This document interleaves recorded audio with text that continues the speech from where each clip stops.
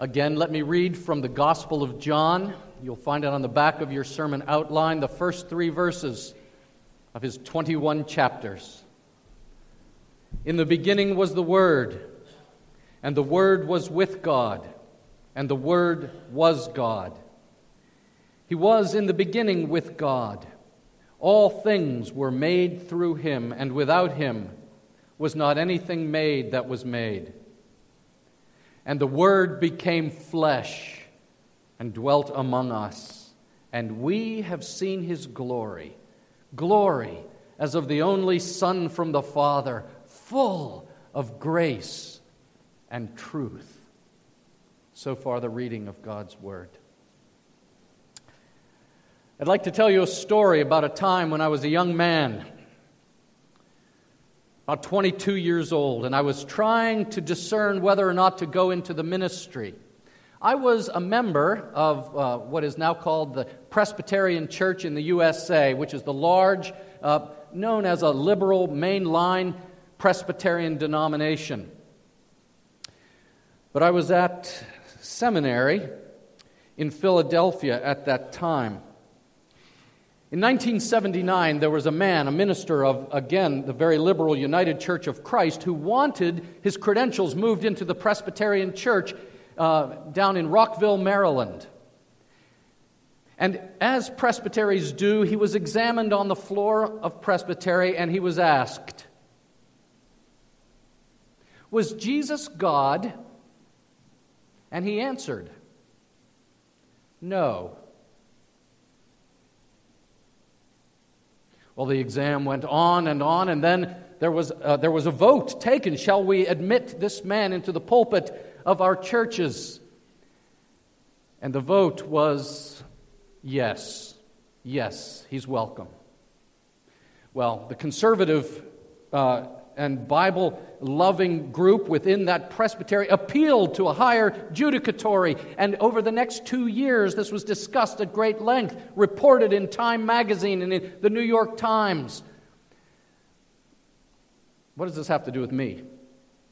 In 1981, I'm at Westminster Seminary in Philadelphia, and it turns out that the Standing Judicial Commission of the PCUSA was meeting to adjudicate this matter one final time at the Philadelphia Marriott at the airport in West Philadelphia.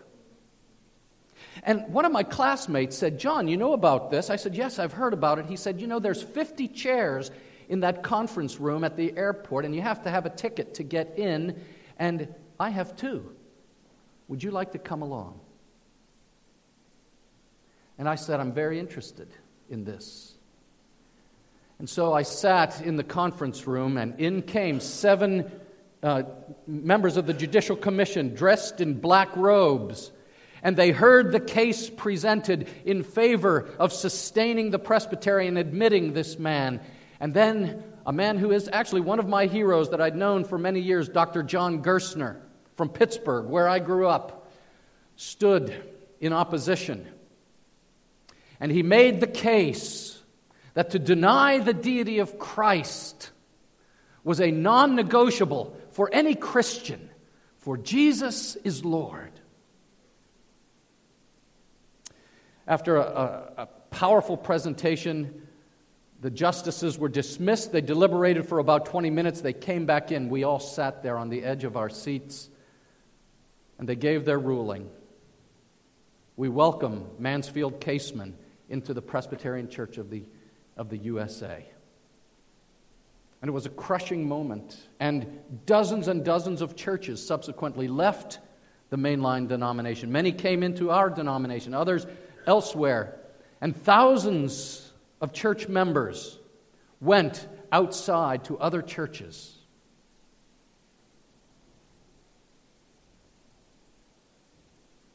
Why did this matter to me so much? Because I was at the stage in my own life where I was asking, who is Jesus?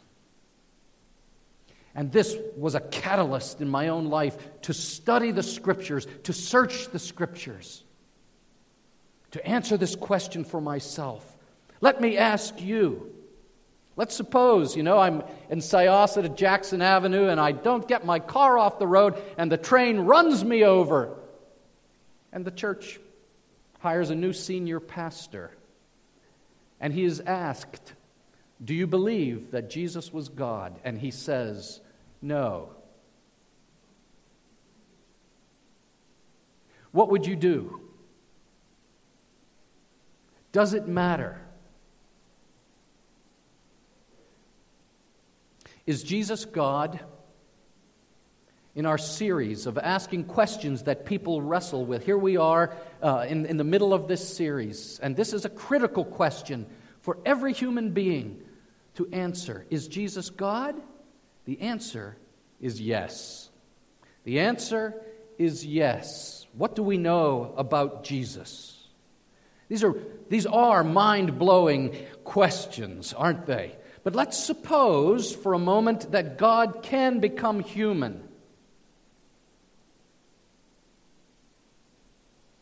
He is God, after all.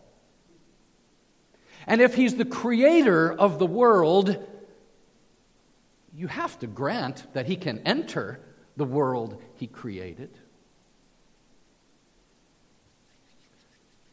So those who defend the faith, men like John Gerstner and others that I've listed in your program this morning, they say, when you answer this question, you must study Jesus. Study what about Jesus? Study His character. Study His miracles. And study His very claims that He makes from His own lips. Think about it for just a moment. Just study His character. What do we know if we study Jesus Christ? What do we behold in this man who is unique among human beings? What do we see? We see a man whose character is one of righteousness, of holiness. Over the past few years, Pastor Martin and I have done what we call Christ-centered preaching because all we want to do is lift up Jesus. We see His righteousness, His holiness. We see His wisdom unsurpassed. We see His own personal discipline and strength. We see His compassion. We see His love and mercy. And we watch Jesus as He interacts with the despised and hated in the world. He goes to the Samaritan woman, the hated Samaritans, the Roman centurion, the hated Romans, the unclean leper. And He loves them. We study His character and we see the very attributes of God in this man. But of course, there's many good men that have walked this earth. That doesn't prove that He's God. So what do we pay attention to? Then we pay attention to what He does. And what do we behold but the record of miracle after miracle after miracle, not just from one source, but from all abundant sources. And Jesus walks this planet, and people are healed physically and psychologically. They encounter Jesus, and they're made new. The blind are given sight. The deaf have their ears unstopped. The lame are walking and leaping. We watch Jesus, and we see Him resuscitate the dead. And then He prophesies His own death and resurrection, and His greatest miracle is what?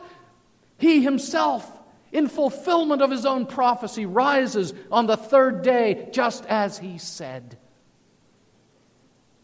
Behold the man turning water into wine, taking loaves and fishes and multiplying them to feed the thousands, a picture that He Himself is the bread of life.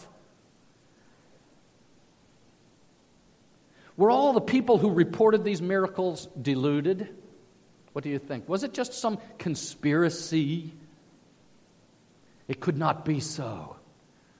The reports of Jesus doing His miracles are the great. The Bible says that God testified to the deity of His own Son through the miracles that Jesus did. But if you study his character and you pay attention to his miracles, then you listen. Will you listen to his claims? And what does he say? And what is said about him? The most provocative thing of all is that Jesus actually did claim to be God. He uses titles like Son of God, Messiah, the Son of Man of Daniel chapter 7. All of these have divine implications. And then C.S. Lewis says this. He says, wake up. C.S. Lewis, in his 4th chapter in Mere Christianity, he says, pay attention to the most shocking thing about Jesus, which is that as he walks this earth, he goes about talking, Lewis says, as if he were God. He claims to forgive sins. He says things like that he always existed. He says that he's coming to judge the world in righteousness one day at the end of time. You know the verses. Remember in John 5:18, this is why the Jews were seeking all the more to kill him. Because not only was he breaking the Sabbath, but he was even calling God his own Father, making himself equal with God.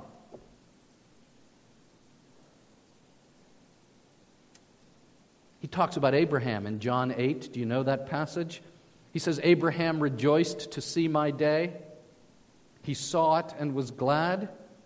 And the Jews said to him, you're not even 50 years old, and you've seen Abraham. And Jesus said to them, do you remember? And Jesus said to them, before Abraham was, I am. And an electric shock runs down their spine. For he dares not only to say he preceded Abraham, but he uses the word that was spoken to Moses from the burning bush. When Moses says, declare to me, who is it that speaks to me, O God, from this burning bush? What is your name? And his answer, I am that I am. Jesus says, I and the Father are one. Philip, Philip, have you been with me so long yet you do not know me? Whoever has seen me has seen the Father. But C.S. Lewis, in that 4th chapter of Mere Christianity, says the most shocking thing of all is that Jesus has the audacity to claim that he can forgive sins. Think about this. He's not just claiming to forgive some sins against him. He's walking around forgiving anybody's sins. And here's what Lewis says. Now, unless the speaker is God, this is really so preposterous as to be comic. We can all understand how a man forgives offenses against himself, right? Lewis writes, you tread on my toes, I forgive you. You steal my money, I forgive you. But what should you make of a man himself unrobbed and untrodden upon, who announces that he forgave you for treading on another man's toes and stealing other men's money? And that's exactly what Jesus did. Jesus acted as if, C.S. Lewis says, Jesus acted as if he were the party principally offended by all sins. How absurd. And Jesus doesn't just say that he is divine, but he acts like it. As he walks around, he's so radical in his teaching. It's breathtaking if you're our guest today and you've never studied the New Testament and studied the life and the miracles and the claims and the character of Jesus Christ. It's breathtaking because when Jesus walks this earth and when Jesus speaks, he's not like the Old Testament prophets. The Old Testament prophets who thunder their oracles to Israel, The Old Testament prophets begin their oracle with the words, "Thus saith the Lord." But Jesus says, "Truly, truly, I say to you," and then declares the word of God from God, for he himself is God the Son. And all authority in heaven and on earth is granted to him. Who is this man? You see, not only do we see his character and his miracles and hear his claims, but then we have a testimony about him. That's what the New Testament is. The New Testament is the Holy Spirit-inspired covenant document for the New Covenant community, foreshadowed in the Old Testament. Both testaments are God's Word, but you have this covenantal document that verifies and explains post-resurrection who Jesus is. And when the Apostle John sits down to write the Gospel of John, it's a long book. It's 21 chapters. 21 chapters. And John is going to write about the man that he knew and walked alongside for 3 years. A man who got hungry and thirsty. A man who got tired. A man who felt pain and emotional anguish. A great man, a remarkable man. And John is going to write about the life and ministry of this man, Jesus. And he begins it in these first 3 verses. And he says, the first thing out of my pen I want you to know is this. In the beginning was the Word, and the Word was with God, in relationship to God. And the Word was God. And He made all things. And without Him nothing was made that has been made. And when a Muslim or a Jehovah's Witness comes to you and they say, well, Jesus was great. He was probably the highest order of angels or something like that. You say to them, not so fast. Because John tells us at the end of verse 3, he says this. He says at the end of verse 3, without Him was not anything made. Okay, that makes sense. Jesus is the source of creation, and even some Jehovah's Witnesses might even agree to that. But then John adds 3 words. John Piper says, don't miss the next 3 words. That was made. Wait a minute. Without Him was nothing made. That was made. What does that mean? And John is making it crystal clear that anything in the category of made was made by Jesus. And Jesus wasn't made by Jesus. Jesus is very God of very God, begotten, not made, being of one substance with the Father, by whom all things were made. Our friends at Nicaea got it right. He is God. And so, let it be known that we here at the North Shore Community Church worship Jesus Christ as God. We fall down with Thomas, who after the resurrection fell before Jesus and cried out, "My Lord and my God." The scripture was read from Mark chapter 2. When Jesus forgives the sins of the paralytic, and they reply, he is committing blasphemy because he forgives sins. What do we say, North Shore Community Church? We say, no, it is not blasphemy. But in fact, this is the one who is our Savior. This is the one who forgives sin because He atoned for sin on the cross. And He went there, God, meeting God to satisfy the justice of God there in a way that we could never do for our own sins. You see, the cross makes perfect sense as God the Son satisfies the holiness and the justice of God the Father. And justice and mercy kiss at the cross. Do you see it? This is not blasphemy. This is who Jesus is. And so in your bulletin on the reflection, C.S. Lewis summarizes the challenge here. And listen to this. Look at this. He says, I'm trying here to prevent anyone saying the really foolish thing that people often say about him. What do they say?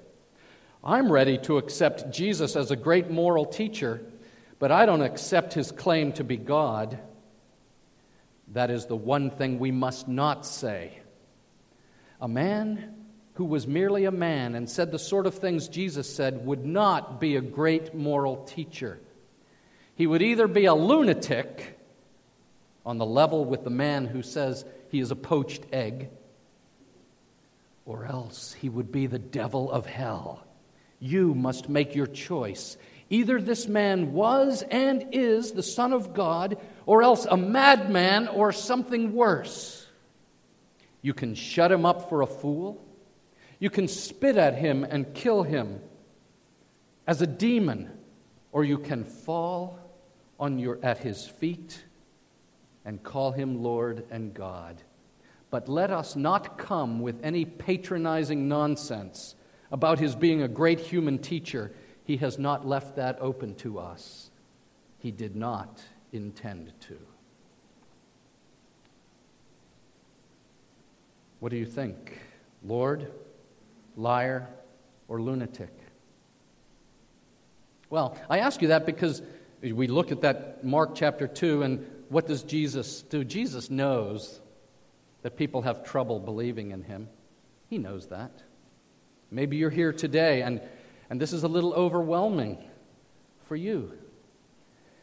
And so the Bible tells us in Mark 2, verse 6, and this is the second point as I go along, some of the scribes were sitting there questioning in their hearts, why does this man speak like that? He's blaspheming. And this is beautiful. Immediately, Jesus, perceiving in his spirit that they thus questioned within themselves, said to them, why do you question these things in your heart? And what we see is Jesus acknowledges that people have objections to him, and that's just part of his mercy. That's something beautiful about Jesus. Maybe you're here today and you have questions. Maybe you have objections. Jesus knows there is an impulse that rises up in the human flesh to reject him. Where does that come from? Well, these people model it for us. Their biggest objection is religion.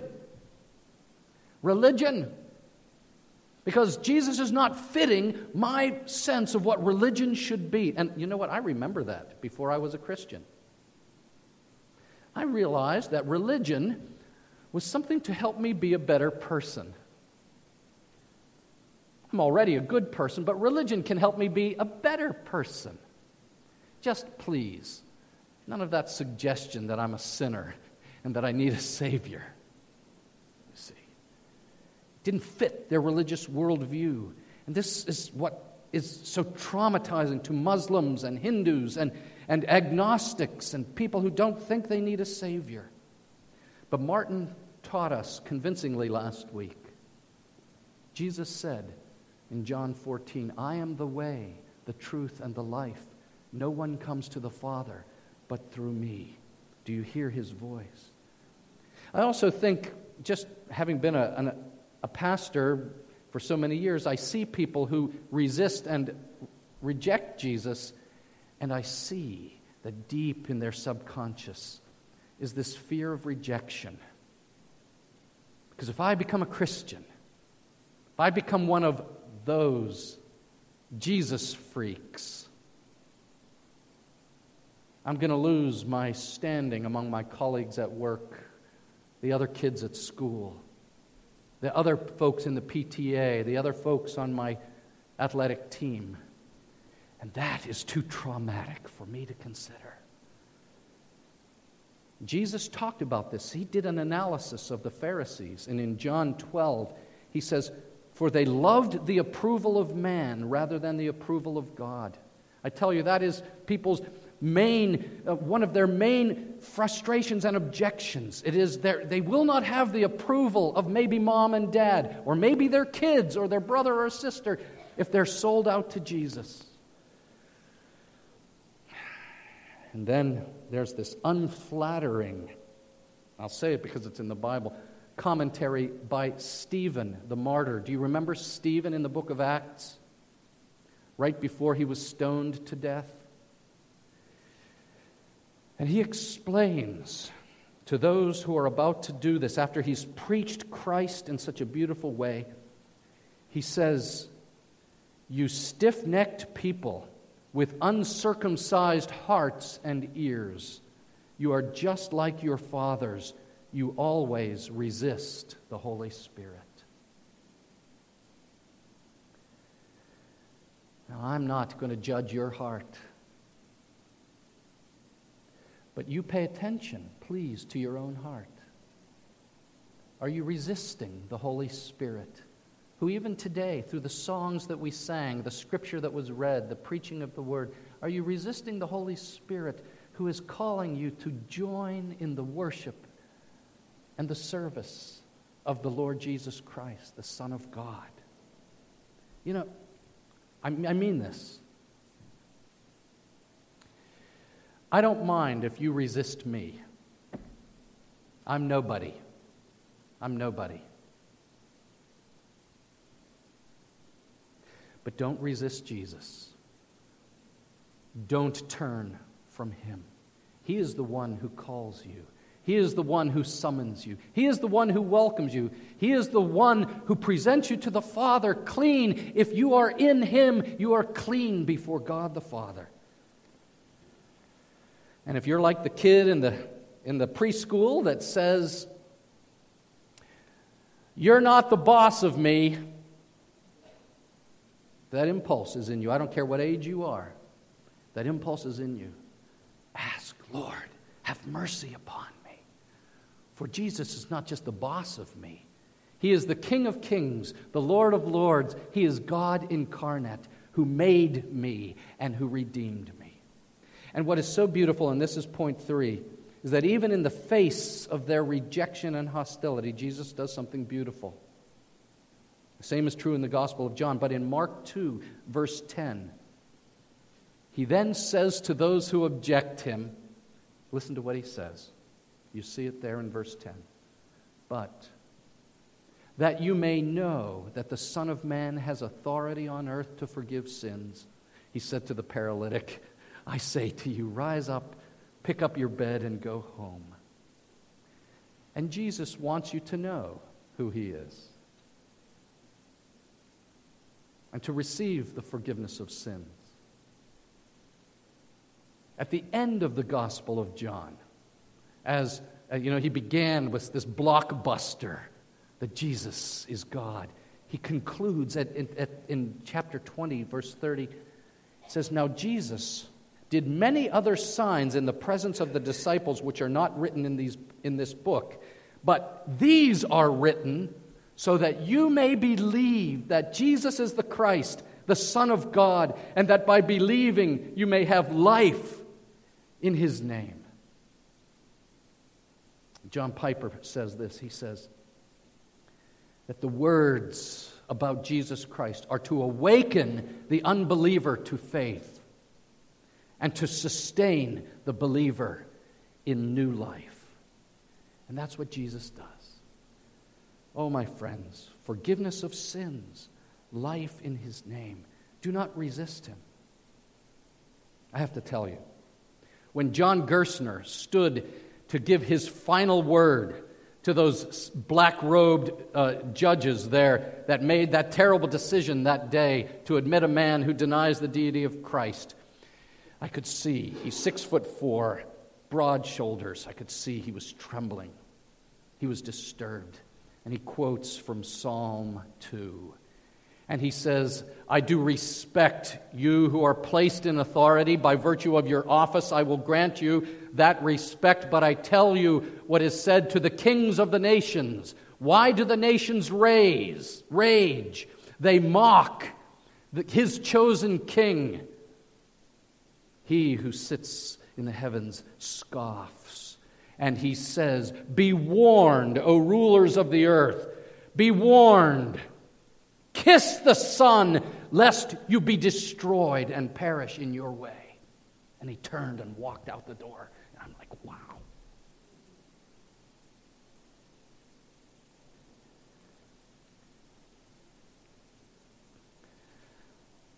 In the 1970s and 80s, some of you will recognize the name Paul Harvey. Paul Harvey was a great radio commentator. He told marvelous stories, and he wrote this. I will finish with this. This is about a modern man, one of us. He was not a Scrooge. He was a kind, decent, mostly good man, generous to his family, did well in business and his dealings with others, but he did not believe in the incarnation, the stuff that churches proclaimed at Christmas. It just didn't make sense to him, and he was too honest to pretend otherwise. He just couldn't swallow the Jesus story about God coming to earth as a man. "I'm sorry to upset you," he told his wife, "but I would feel like a hypocrite if I went to church on Christmas Eve. So you can go. I will stay home. I'll wait up for you." They went. He stayed. And as the evening progressed, the snow began to fall, and then the wind began to blow, and suddenly he hears a thump at his window, and then a thump after that. Somebody's throwing snowballs at the window right outside the fireplace. And he goes to the door and he looks, and he sees a flock of birds who had been lost in the blizzard storm, and they saw the firelight, and they flew into the window and knocked themselves silly. And they're fluttering around on the ground. And this man, being a kind man, we've got to help these birds. They'll freeze to death in this blizzard. He looks and he sees the barn where he keeps his children's pony. He walks, puts on his galoshes, walks across, and he opens the door and turns on the light. Says, "Come into the warmth and the safety of the barn." And the birds just flap their wings around in front of the window. They don't budge. So he runs over and he tries to shoo them toward the barn. They just scurry around him, afraid of him. He says, "I know. I'll get some breadcrumbs. I'll sprinkle some breadcrumbs to get them to come over into the barn." And they pay no attention to the breadcrumbs. He's frustrated. They'll be warm and safe. What can I do to help them? If only I could become a bird and speak to them in their language and lead them to the way of safety. Suddenly, there in his yard, above the wind, he hears the bells chiming from the church. "Adeste Fidelis, O come, all ye faithful, joyful and triumphant." And his heart is melted. And he drops to his knees and worships. What about you? Are you at the place where you have received life in his name? Cling to Jesus. He is life. He is life. What about you? Are you one who would say, "Yes, I am stiff-necked. I'm slow. I'm reluctant"? Listen. Hear the bells. Hear them ringing, calling you to believe and to come, come, come. Let's pray. Our Father, we thank you for the one who came, and we want to just bathe ourselves in his great love, the ocean of his love. Underneath me, all around me, is the current of thy love. There is none like you. There is no one fairer than Jesus, no one more beautiful than you. O Lord, give us eyes to see.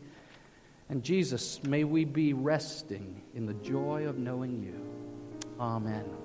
Let's stand. We're going to just have a season of worship now. Don't look at your watch. We're not going to rush out. Let's just have a time to worship the fair one, the Lord Jesus Christ.